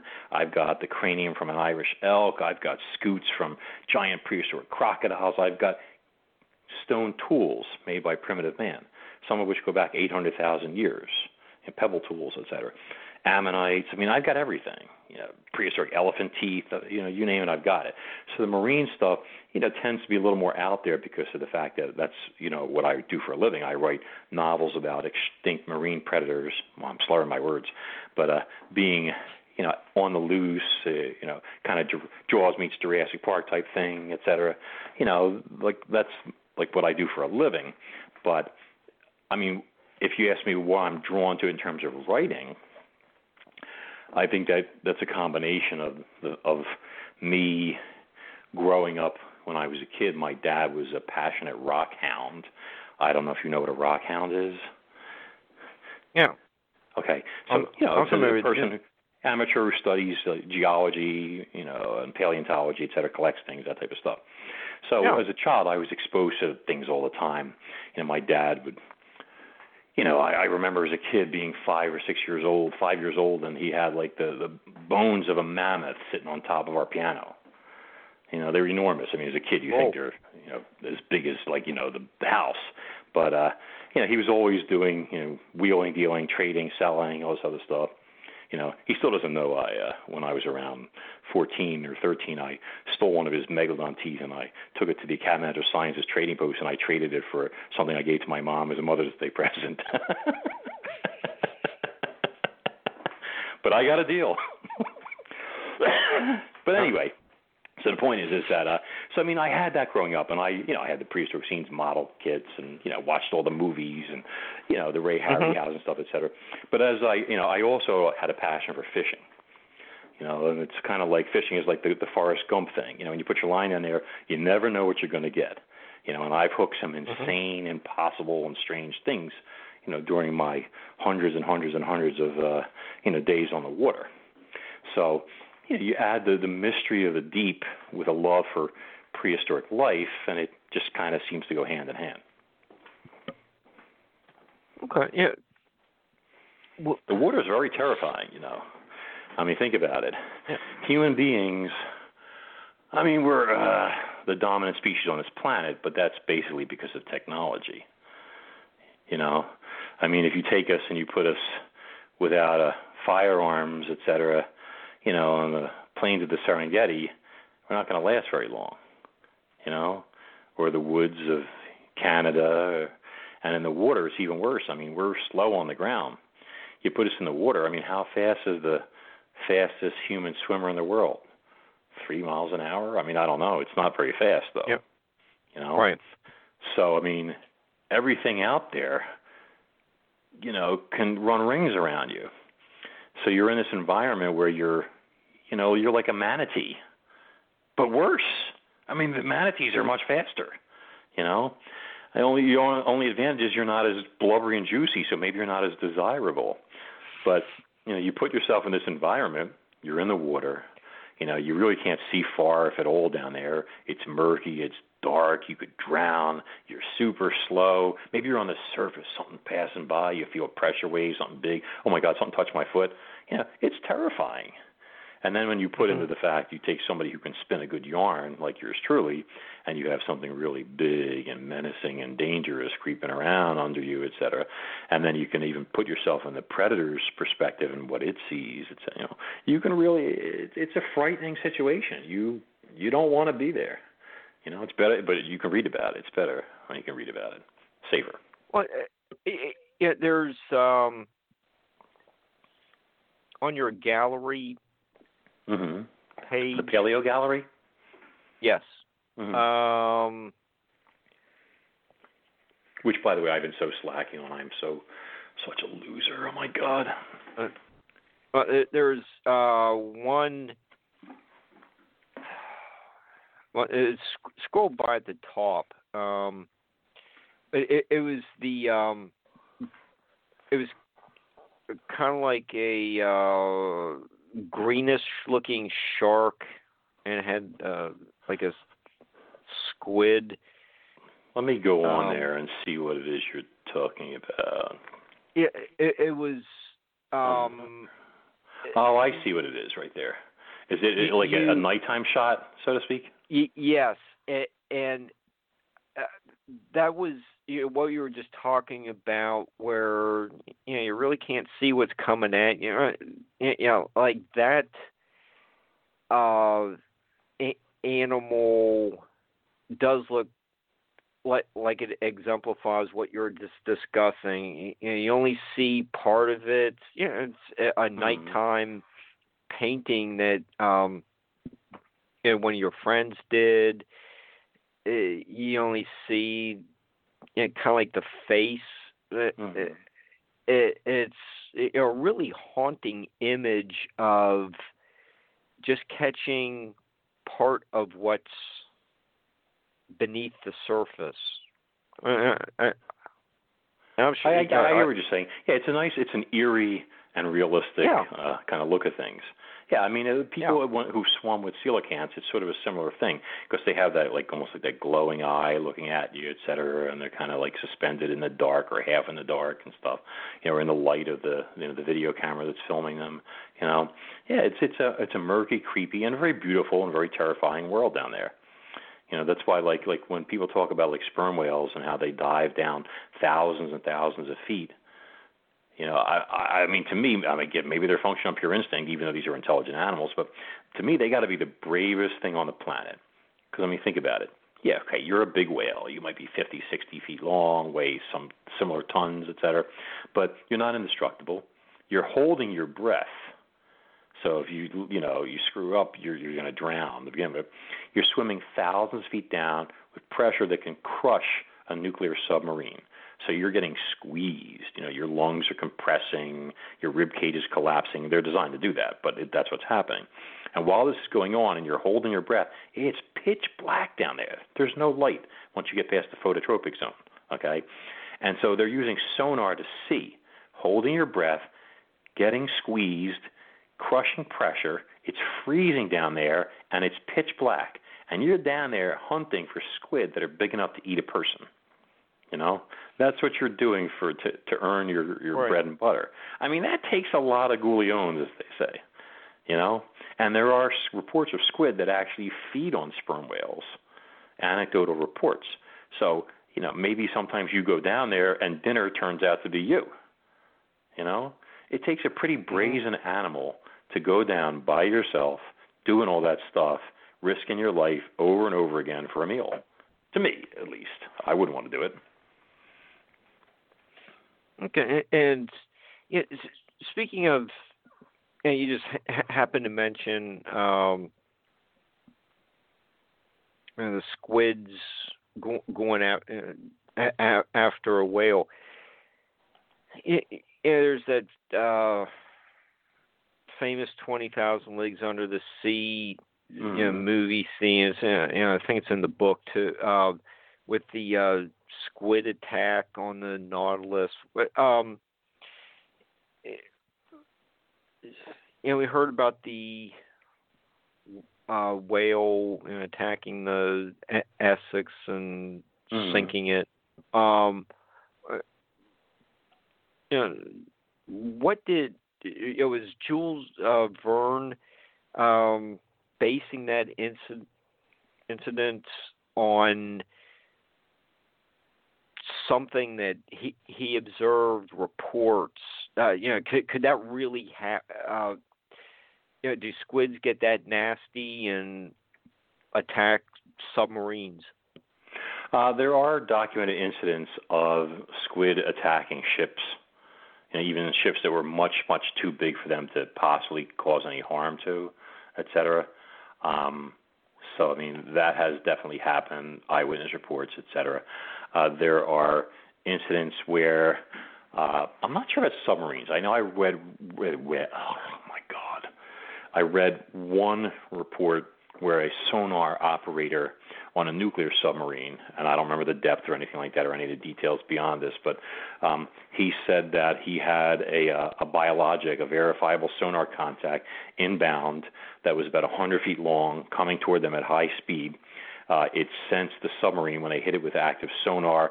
It turned around and it took off at a speed that he estimated it was like 60 miles an hour. So to me, that sounds like a gigantic squid that, without the long tentacles. Like squid have 8 arms, the shorter arms, you picture. And then they have these feeding tentacles that are kind of concealed inside that shoot out, and they can be much longer. But without the long tentacles, you're talking about a 100-foot squid. That's a gigantic animal. And it comes at this submarine. It detects the submarine, which is much bigger than it, of course. And it then realizes the submarine is a potential threat, maybe, and thinks of it as a gigantic sperm whale or something like that, because of the sonar and the shape, and it flees. it would make sense. But to jet backward, they're able to do that. They have jet propulsion. They can, like an octopus. Mm-hmm. They use water through their siphon, and they, squeeze it out from their mantle through the siphon, and they take off. So the speed, the size, that implies a very large, very, very large squid deep down. There was one naval vessel, and this is documented. You can Google it easily. It's the USS Stein. And if I'm not mistaken, and I'm not just pulling this over the top of my head, it was a Knox-class destroyer escort ship. And it left out of its harbor, and shortly after leaving harbor, its sonar went, inoperational. It stopped working, and they had to return to base for repairs.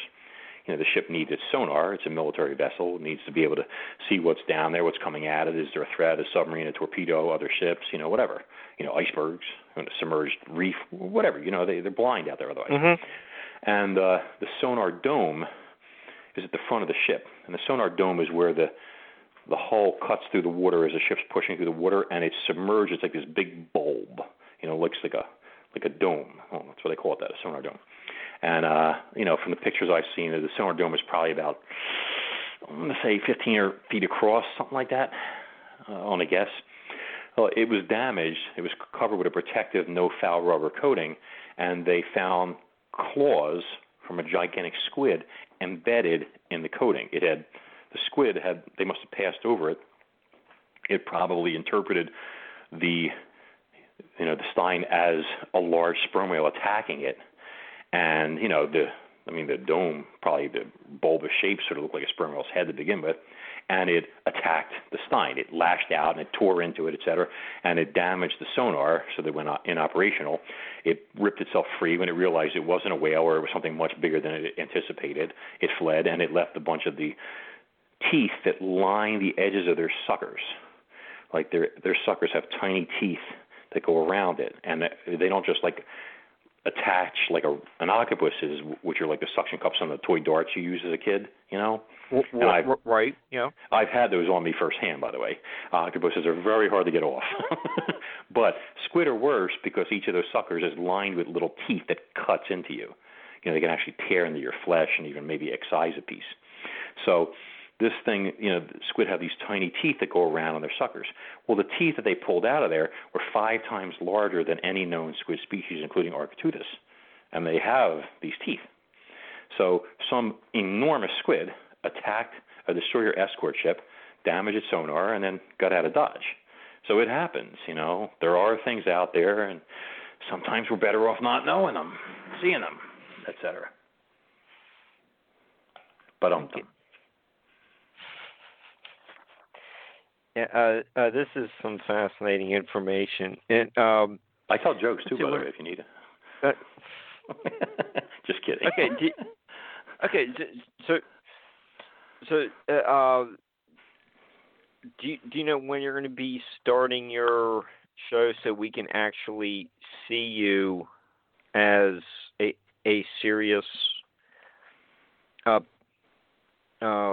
personality? Dinosaur researcher and comedian.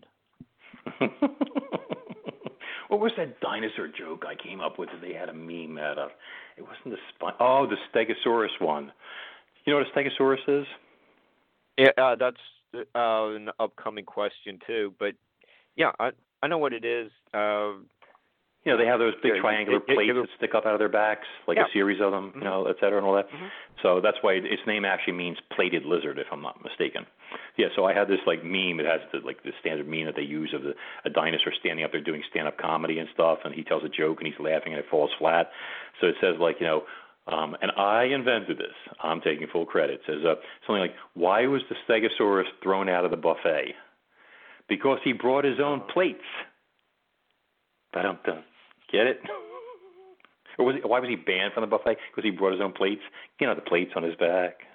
Never mind. Wow, it was a tough crowd. My God. See, this is why I don't do stand-up comedy. But, we're looking to get my show finally started. I'm sorry. It's just been so much stuff, and it's not even the pandemic. I'm just so inundated, finishing a novel, getting that out there, doing pre-publicity for it, publicity for it, starting the next project, the blogs. That Spinosaurus piece that you're talking about, that took me 2 days to do. A lot of research and work and writing involved and all this stuff. And there's only so many hours in the day. I'm a dad. I got these 2 giant cats walking around, running my life. Don't even get me started on being married. I mean, it's like, one thing after another. So I want to get the show out there. I don't know if we're going to do one a month or every 2 or 3 weeks, something like that. But, I think it's going to be great because we're going to be able to bring some great people out there. We're going to be able to talk about some really interesting topics, not just paleontology, but cryptids, cryptozoologies, sightings, theories I have on past sightings, stuff that goes back a long time, anecdotal things, et cetera. We'll be able to cover a lot of interesting topics and, really get people involved in it, So I'm looking forward to it. But I'm hoping, actually, maybe by month's end, that would be great if we could finally get this thing off the ground. Yeah, I find it a fascinating subject. I think when, we've done our Mothman shows. We had Joe Taylor as a guest. People really liked his look at so many North American dinosaurs from Texas. And I just think the popularity of Jurassic Park over the last 20 years or so that it's been, probably longer than that. There's a market for it. People are interested in it. We want to wish you best of luck on that. It really is a captivating subject, and one of the Stegosaurus comment I was going to I had in my notes was, Ancient Aliens has that a little episode of like the foundation of was it Angkor Wat that has a carving of a Stegosaurus. My friend Bruce Cunningham verified that it's there. He's toward the this 1,000-year-old temple. So this massive church complex was built about 1,000 years ago, and there's a really accurate depiction of a Stegosaurus. Just say eye level. Were they walking around the jungles of where it was like Cambodia up until fairly recently? Well, I mean, so you're saying, could something like this still be alive, based on? Did the artist see a Stegosaurus walking around about 1,000 A.D. when the temple was built? This is in Cambodia, as you said? It's like it's like Cambodia, Vietnam, like that southeastern Asia. I forget exactly where. I think it's on the side of Angkor Wat, wherever that's located. There's probably people in the audience yelling, "Hey, Mark, it's in this country." I may have the wrong country, but I think it's Angkor Wat is the temple. But, I'm sorry, go ahead. I was just. Scott Martis, when he had me on the show talking about Spinosaurus, he had brought up the possibility, and he had mentioned sightings of something, and I think it might have been in the Congo or something, and it wasn't Mokele Mbembe, but he didn't mention about a temple, but he said sightings and drawings and stuff like that of something that looked like an aquatic Stegosaurus. He had been mentioning, and he was proposing the question of whether it would be possible that some sort of small relic population of evolved Spinosaurus or Spinosaurid had survived to the present, and perhaps that these sightings were, not necessarily Stegosaurus, which is a terrestrial herbivore, but perhaps an aquatic or primarily aquatic piscivore, or even entirely aquatic now animal like Spinosaurus. And I mean, I don't know enough about the topic to comment on it one way or the other, but I mean, if somebody 1,000 years ago, like you said, sculpted something and it wasn't just, their imagination, like Kukulkan or something, this flying serpent, and they base it on something and there are other sightings, then you have to look at the possibility of, well, what are these people seeing? I could see a Spinosaurus type animal being interpreted along those lines. You got a lot of stuff sticking up out of your back, et cetera. If you're in the water, that type of thing. But, I'm not well versed enough in it to really, give you details like some of the other stuff I've been rambling about. Well, yeah. Well, you also get that. It almost sounds like a brontosaurus described in the Book of Job. It doesn't. It's like a smaller version, but that was written 3,000 years ago. Mm-hmm. But what kind of huge animal is just kind of hanging out along the River Jordan banks? You have it's in the Book of Job. Big crocodiles, obviously. Like a lot of people think that the behemoth the Leviathan is based on sightings of huge crocodiles. Talking about like it's the armored back and things of that nature. Maybe crocodiles bigger than we know today. Who knows? Yeah, it's like a tail as large as a Lebanon cedar. All right, that's it might be a little bit of hyperbole, but it's obviously a pretty sizable animal. What are cryptids doing in the Bible? It's just interesting, and you get that that little shark eel combination thing that was filmed.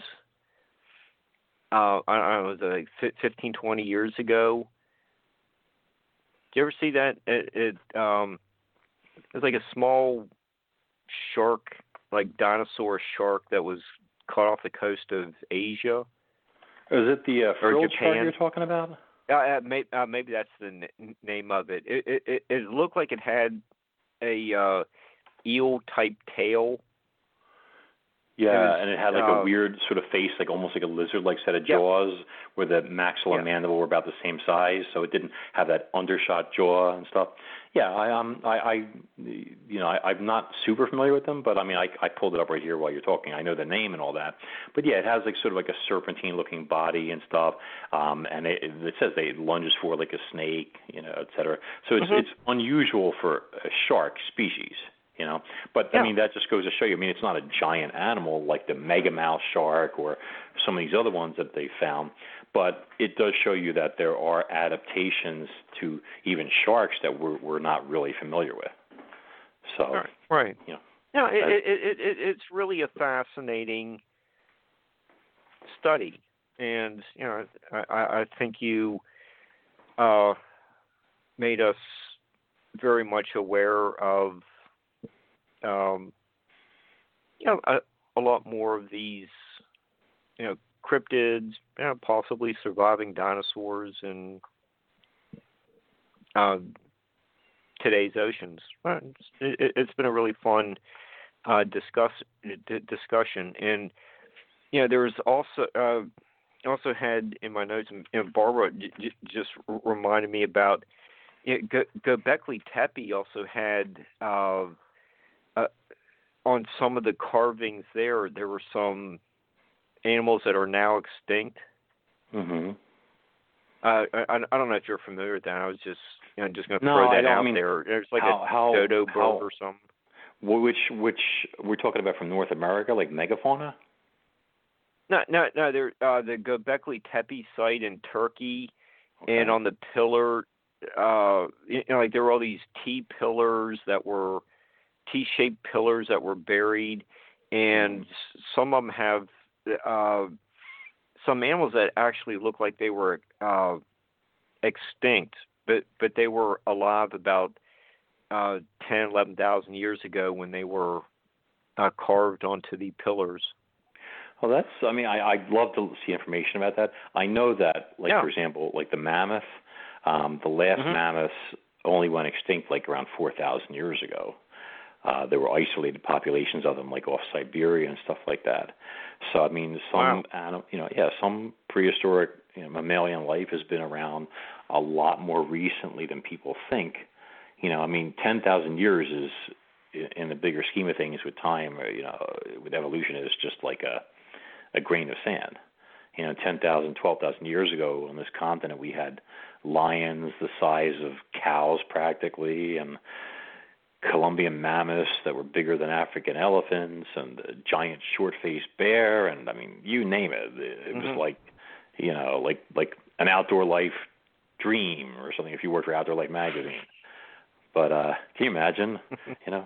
I got chased by this Irish elk, and I was up a tree, and then this saber-toothed cat came up, and then I was running from that, and then there was this gleeptodont, that thing with the big shell and the spiked tail on the end. It looks like an ankylosaurus. He tried to get me, and then and everywhere you turn, there's something else. An endless parade of gigantic creatures. Like, hi, how you doing? What's going on? Hey, But we live in exciting times, but I'm sure they were more exciting, a few millennia back. You're making me have flashbacks of idolizing Chaka and being chased by the slee stacks on Land I of have the entire series on DVD, by the way. Marshall, Will, and Holly. Oh, wait, I'll get in trouble to do that. Never mind. Okay. On a routine that might be copyrighted. It is, probably. I'll be in so much trouble. Yeah, I used to, when I was a kid, I loved that show. No, it was a good one. I enjoyed Saturday mornings to see Land of the Lost and West Wind. Mm-hmm. I was big with the show Space Giants, which was like this sort of like kaiju type series from Japan. Had this like family. Goldar, Silvar, and Gam, and they were like this family of like robots with antennas coming out of their heads, but they were like people sort of, and they were fighting monsters and all that. And Goldar, he was like this 50-foot tall robot with like long hair and antennas and stuff. And I used to argue with my dad when I was like 5 years old. I'd be like, Goldar's real. Look, he's real. That's not real. It's fake. And I'm like, look. And then you see this giant gold foot like stepping on the human-sized bad guy. So I'm like, see, there's his foot. Right there. He goes, that's paper mache. I'm like, you don't know what you're talking about. Out comes the belt. I have issues. This is a medicine talk. And remember, I told you the doctors gave me a lot of pills. I took 12 pills at dinner time, all right? So I'm not responsible for anything I say right now. Okay. All right. So, Max, we're down to about the last 90 seconds or so. You want to give out your website or anything else you want sure. mention in the last, and then we need a wrap. No problem, brother. Yeah, listen, what I like to do with readers is, first up, my website has a lot of stuff on there. Like the Paleo Gallery is free advertising for all those artists and stuff. If you go on either maxhawthorne.com or CronusRising.com, Cronus with a K, or on Amazon if you just want to look for the books. But the Cronus Rising series is the books that I write. But if you go on there and you click on the free book links, there's a whole bunch of free excerpts from the different novels that people can go on, try out the stuff, see how they like it. There's audible versions, all sorts of things like that. It lets people get a taste of stuff without really jumping into things, et cetera. But I'm very well reviewed, and people seem to enjoy the books. And new readers are always welcome. There's a monthly newsletter if people want to sign up for it that has sneak peeks into upcoming projects, book excerpts from the new book, and things of that nature. It's good stuff. I always enjoy talking to new people. Okay, Barbara, just let me know that there's a minute left, so might as well just say goodnight. Thank you so much. We'll be back Thursday night for a special show at 10 o'clock, and we'll see everyone next weekend. Thank you, Barbara, for producing, and thanks, Max, and we'll see you Thursday night. Thank you. It was a pleasure being here, guys. Have a great night.